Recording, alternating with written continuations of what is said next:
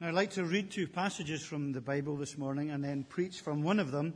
If you're visiting with us, you might not appreciate what we have been doing. Obviously, you haven't been here. We've been looking in our morning worship, in our preaching, at the mission of God. In other words, we've been looking at the Bible kind of with the one thread that runs through the whole Bible, which unfolds the mission of God. And we're looking at bits from the Old Testament that point forward to Jesus. And we'll also look at other bits in the New Testament. It's far from being exhaustive in any way. It's more like just dipping into Scripture to remind us that there's a very clear and very definite purpose to the Bible and to God's Word as we have it.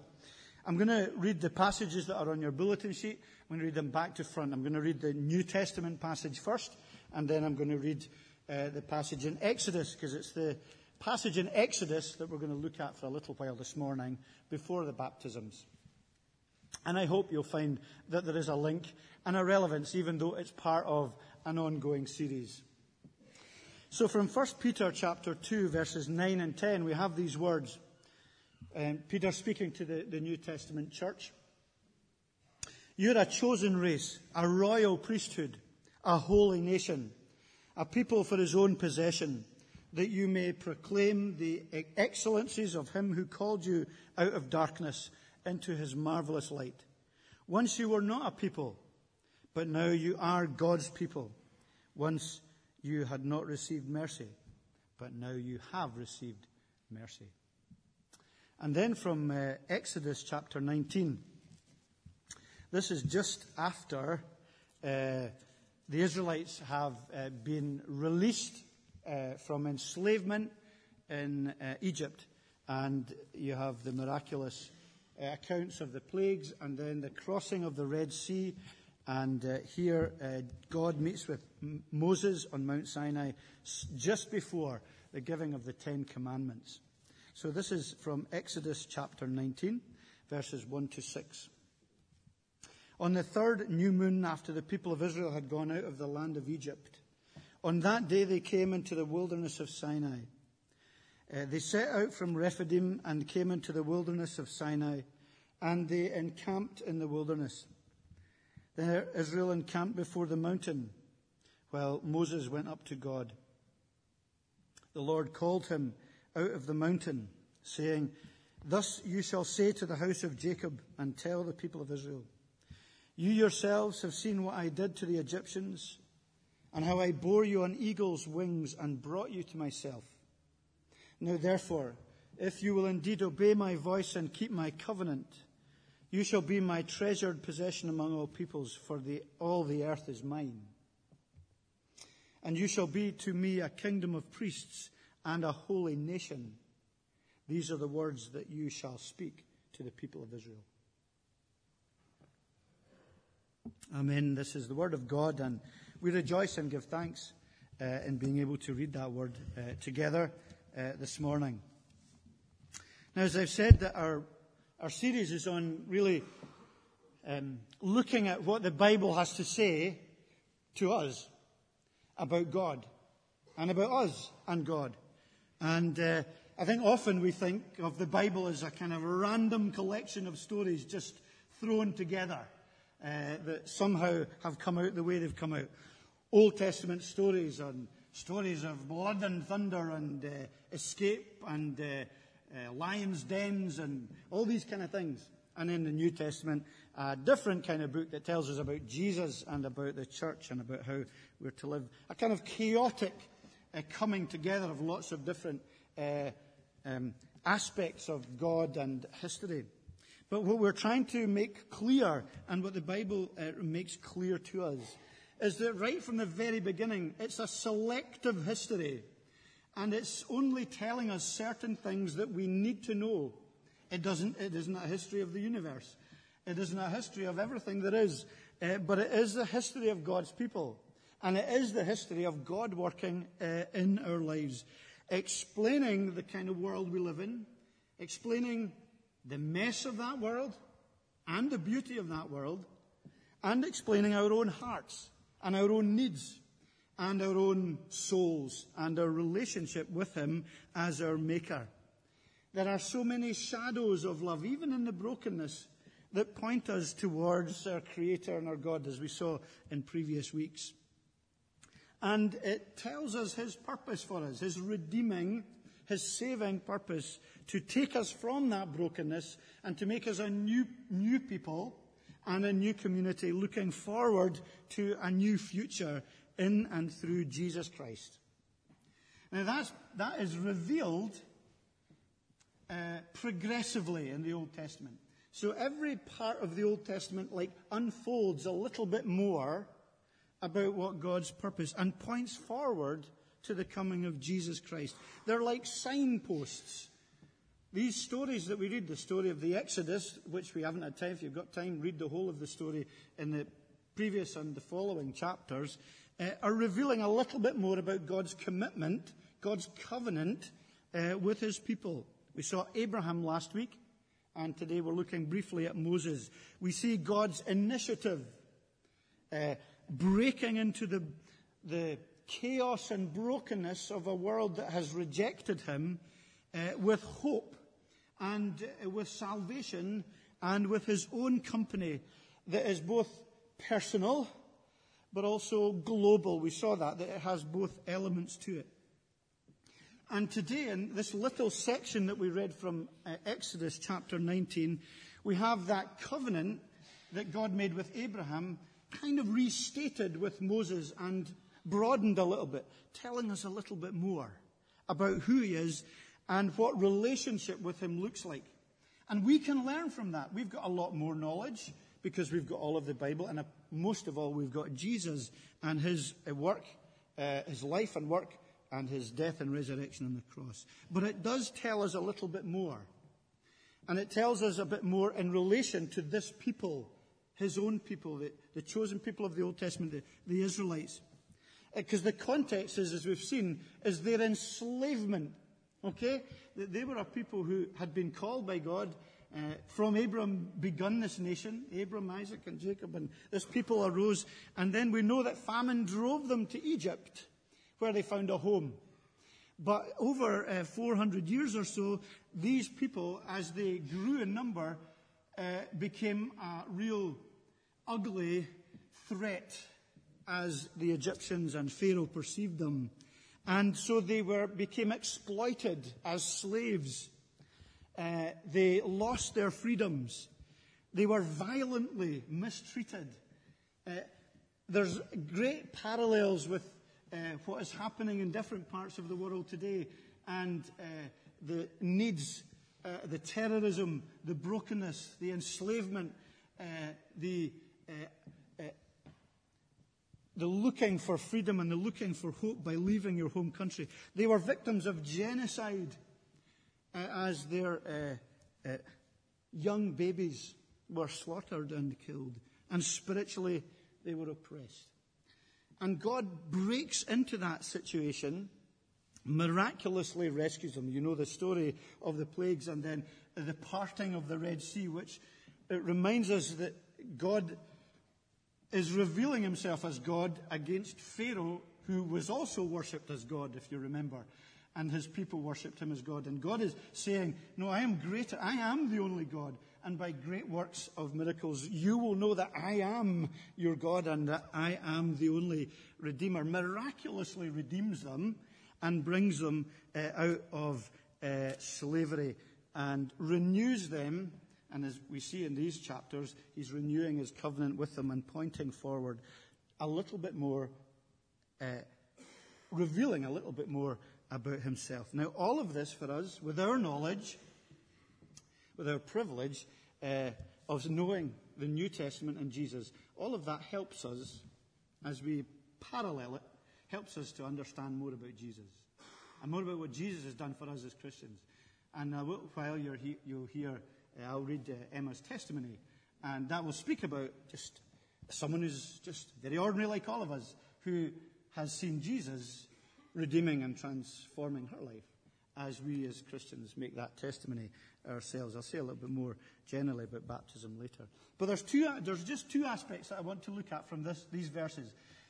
Forgive me, because there's piles of other things, and you probably say, well, you probably wouldn't say, I wish you would preach about all of them, but you probably might say, I'd like to know about more of these things, but we can only look at two very short aspects today, and you'll need to forgive me that I'm missing out vast swathes of really important, sweet and beautiful truth from God's Word. There's only two things, really, that I want to say that reveal, hint and point forward to the redemption that we have as Christians, that point forward to the kind of lives that we are to live as well as believers. And the first is what God so beautifully says in verse 4. He says, when he describes the rescue from the Red Sea, and all the amazing power that was involved in setting them free. And he describes it in such an unexpected way. You yourselves have seen what I did to the Egyptians, and how I bore you on eagle's wings and brought you to myself. Would you have thought that was going to be the description? Is that what you would have thought he would have used to describe the incredible way that he released the people and brought them to himself? I've carried you on eagle's wings. It's a beautiful picture of this great creator God who knows his own creation and who knows the great power and strength of the eagle and the mother eagle who would watch its young as it comes out of the nest and flies, but just gets to that point where it can't keep going and is going to drop to the ground and die. Because it's just a fledgling flight and it can't keep going, and the mother just swoops under it and lifts it and carries it in this great and powerful way. And that's the picture of this great parental love that God has for his people, that he comes and he lifts them, he carries them to himself. That's the picture of the rescue of his fledgling people from the darkness and the fear and the poverty and the separation that they knew. His great power and determination to gather them to himself and heal them. In Exodus 2 verse 24, which I think is maybe coming up on the screen, we have that picture of the family God who heard the groanings of his people. He remembered the covenant that he'd made that we looked at last week with Abraham, Isaac, and Jacob. And it goes on to say he knew them. He knew what they were going through. He understood what they were going through. And then Moses in Exodus 15 gives us a song where he is singing in praise for the redemption. He says, you have led in your steadfast love the people whom you have redeemed. You have guided them by your strength to your holy abode. And there's this whole idea of rescue, of redemption, that is what God has done for his people. Now for Israel, it wasn't, now listen to this, it wasn't just spiritual redemption. It was very physical. It was social, it was economic, and it was political. And they were freed to enter the promised land. In other words, their redemption was going to affect the whole of their life. It wasn't just some kind of nefarious spiritual thing that no one could really see or understand. They were going to be rescued. They were going to be put in a new place. It was going to affect everything about them and about their relationship with one another and their relationship with the world. Now, we can take that truth of the amazing picture of God carrying his people, and we can apply that to our own testimony as Christians. We can see in that truth mirrors of what is reflection and a mirror of what our own experience is as Christians. And you know that the New Testament has so many plug-ins to this story and says, look, this is Jesus. Plug into the story of Moses and you'll learn a lot more about him. Why do we know that? Well, in John chapter 1, verse 29, John says, next day he saw Jesus coming towards him. Behold, the Lamb of God who takes away the sin of the world. That's later described as the Passover lamb. The lamb that was slain in the Passover, which was the symbolic meal that was to remind the people of the release from captivity in Egypt. And we recognize that the Lord's Supper, this great covenantal sacrament that we enjoy, was instituted at the Passover meal, because there was so many parallels between what happened in the Passover and what Jesus came to do in being the Lamb of God, with the shedding of blood and the rescuing of the people and the trusting in God for salvation and the release from death and the newness of life. All of these things are paralleled. And by grace, we see that. And we'll see a little bit more just briefly. By grace, He is our Father today as Christians. And we can testify that our salvation can be described as God bearing us on eagle's wings. And what? Bringing us to Himself. That's what salvation is. It's recognizing God's initiative, God's salvation. God's the one who carries us. And He just doesn't randomly fly about with us. The purpose is clear, is to bring us to Himself. It's to bring His Old Testament people then into relationship with Him. And so for us, we're not coming, Christianity isn't coming to a philosophical ideology. It's not coming to a ritualistic way of life. It's coming to a person. It's coming to our Creator and our Redeemer, our Savior, who gave Himself, who shed His own blood, not the blood of some other animal, which was only pointing forward to His shed blood, but who gave His life in order that we might live, who died the death we deserve, as Corey said in his prayer, and we receive the life that we don't deserve, because it's His righteousness that we receive. He's our Father, and He brings us to Himself. And unless you've come in salvation, in crying out, as the people of the Old Testament cried out for relief, unless we are crying out, and daily, I think that is ongoing for us as Christians, we keep crying out, we keep wanting to be in relationship with Him, drawn to Himself. Church isn't about coming here primarily, although it's important. It's about coming to God and coming into relationship with God. And until we recognize He is the Redeemer, and we need Him to cleanse us from our sins, to free us from our enslavement to that, and the death that comes from it, and the separation, then we will never know the fullness of life and the hope of redemption and salvation. And that is very much what's recognized in baptism, that we come to Him for cleansing, for washing. We can't earn our own way. We can't make our way to heaven. That He comes to us, and He has done it on our behalf. He asks us simply to be carried and to be brought to Himself and to enter relationship with Him. So that's the first thing. The second thing, very briefly, is not only were they carried by God in this picture, but they were also commissioned by God. In verse 6, we're told, or verse 5, now therefore, if you will indeed obey my voice and keep my covenant, you shall be my treasured possession among all the peoples, for all the earth is mine. And you shall be to me a kingdom of priests and a holy nation. These are the words that you shall speak to the people of Israel. So He rescued them, and He brought them out of slavery and enslavement. And He didn't just say, right, that's it, on you go. Just live any old way now that you're carried on eagle's wings and you're brought to yourself. No, He commissioned them, and He gave them a mission. He gave them something to be a people, a kingdom of priests and a holy nation to Himself. And it wasn't a condition of their salvation. They had already been redeemed and saved by then. But it was a condition of their calling. And I think mainly the story of the Old Testament is the story of their failure to fulfill that. That they didn't generally, throughout their history, show themselves to be a holy nation, a priesthood of believers to the nations around them. Which brings us to Christ, of course. So the priest, you see, in the Bible had a dual role. He was to bring God's word, God's law to the people. The next chapter speaks about the Ten Commandments. Do you know what the Ten Commandments are? Ten Commandments are His laws of love.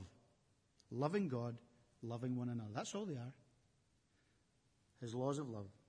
And they were to bring God and His laws to the people, and they were to offer sacrifice on behalf of the people to God.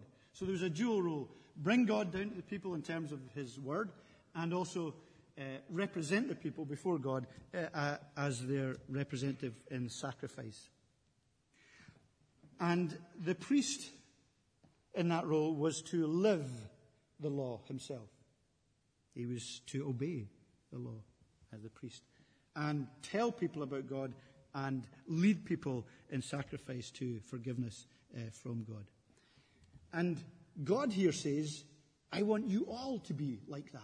I want you to be a kingdom of priests. Every one of you to be, in other words, I want you to be a new community who all love God and love your neighbor, and who all recognize the importance of drawing the nations around you, because that's where God placed them, in the nations.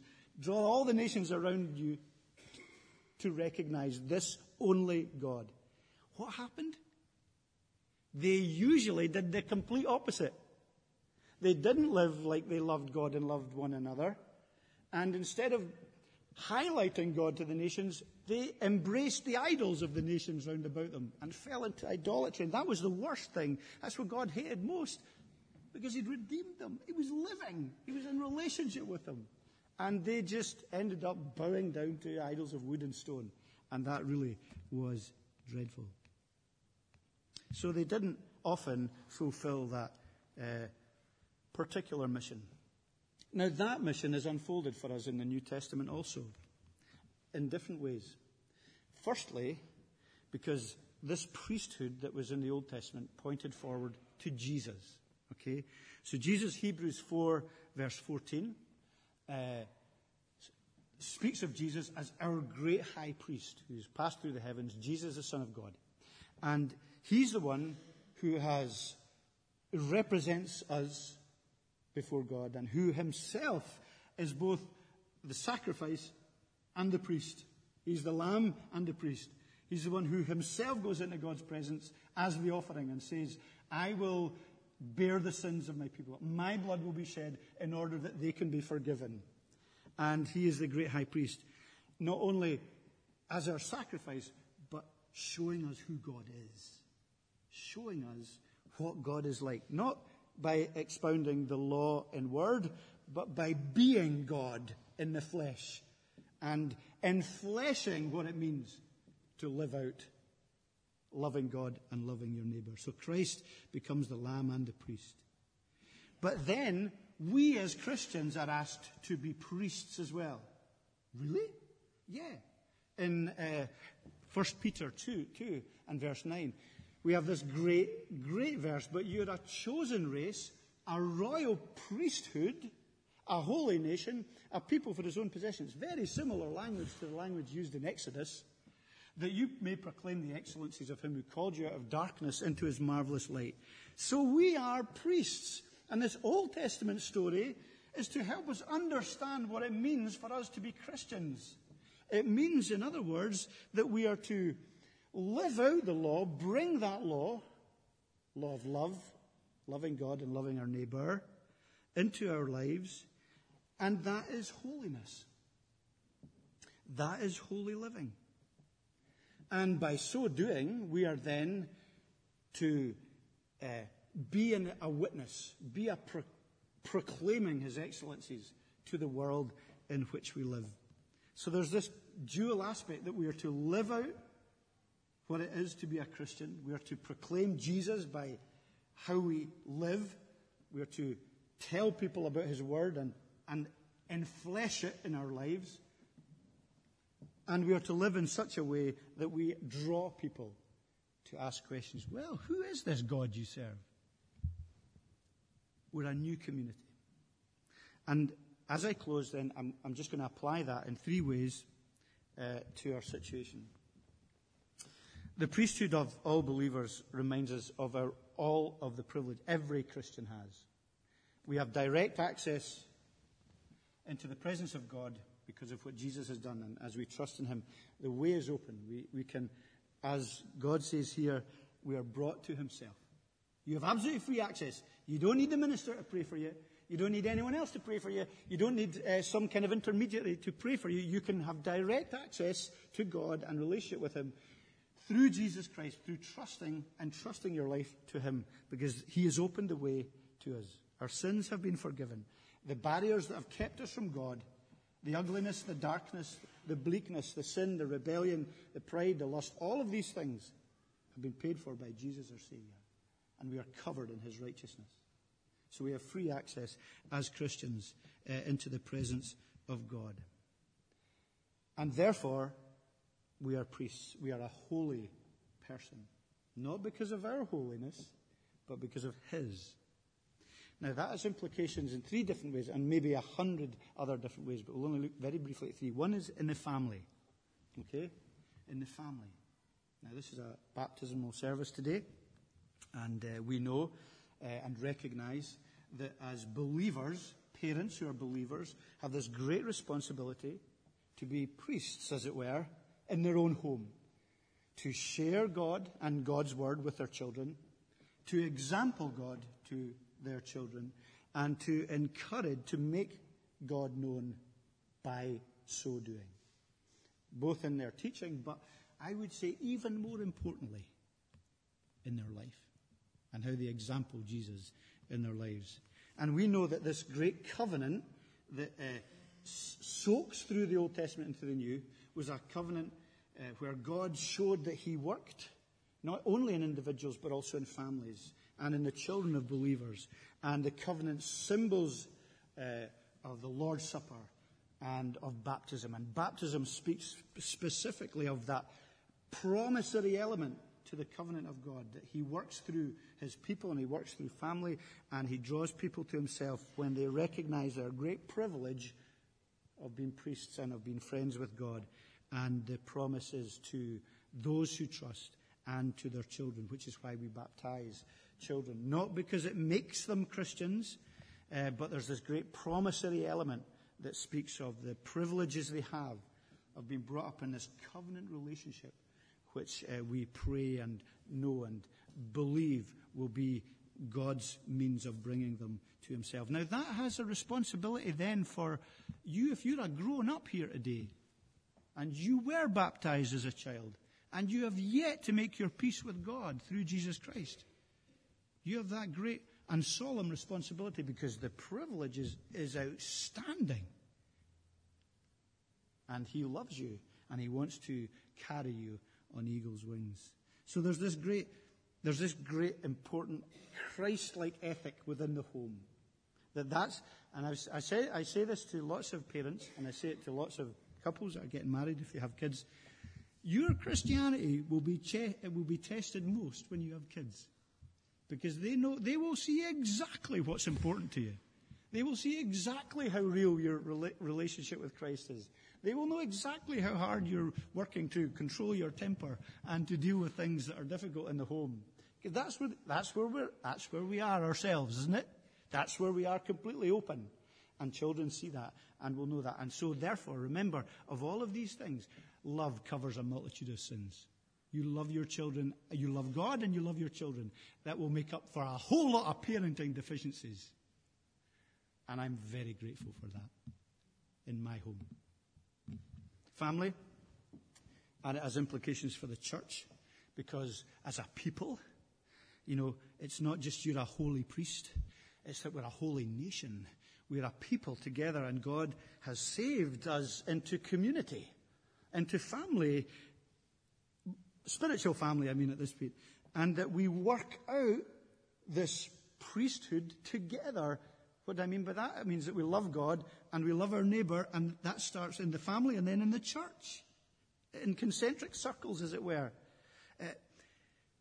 We treat one another in the church as Christians, now get this, the way Christ has treated us. Now that really changes our outlook, doesn't it? Because it's so easy for us to, church is a waste of time, and church is full of hypocrites, and the church is letting me down every which way. And then we look in the mirror and say, wait a minute, that's exactly what I've done for Christ. I've let him down. I've been a hypocrite. I've been a clown. And he asks us to be forgiving. And he asks us to bear with one another's burdens. And he asks us to be a new community, not like Egypt, with all its violence and oppression and self-righteousness and pride and everything. He wants us to be a new community that loves God and loves our neighbour. And that doesn't mean we go into some pious corner and be holy on our own and say, oh, the world's a terrible place, a horrible place, and so's the church. It's not like that. It's that we recognize and see that we are to be a new community. And as a church, to go to the last point, we are therefore, as a community, a new community, to be an influence in the nations, to the world around us, to the world in which we live. So we're not just to be a kind of gathering of Christians that are in some kind of insular, separate existence, which we're just hanging on in there until heaven, and the world and all its darkness and blackness outside. We're to recognize that the world's in our hearts, primarily, and that Christ has come to redeem us from that, and therefore to go with that newness into the world in which we live and influence it and bless it for good. Among all the people, treasured possession, because all the earth is God's.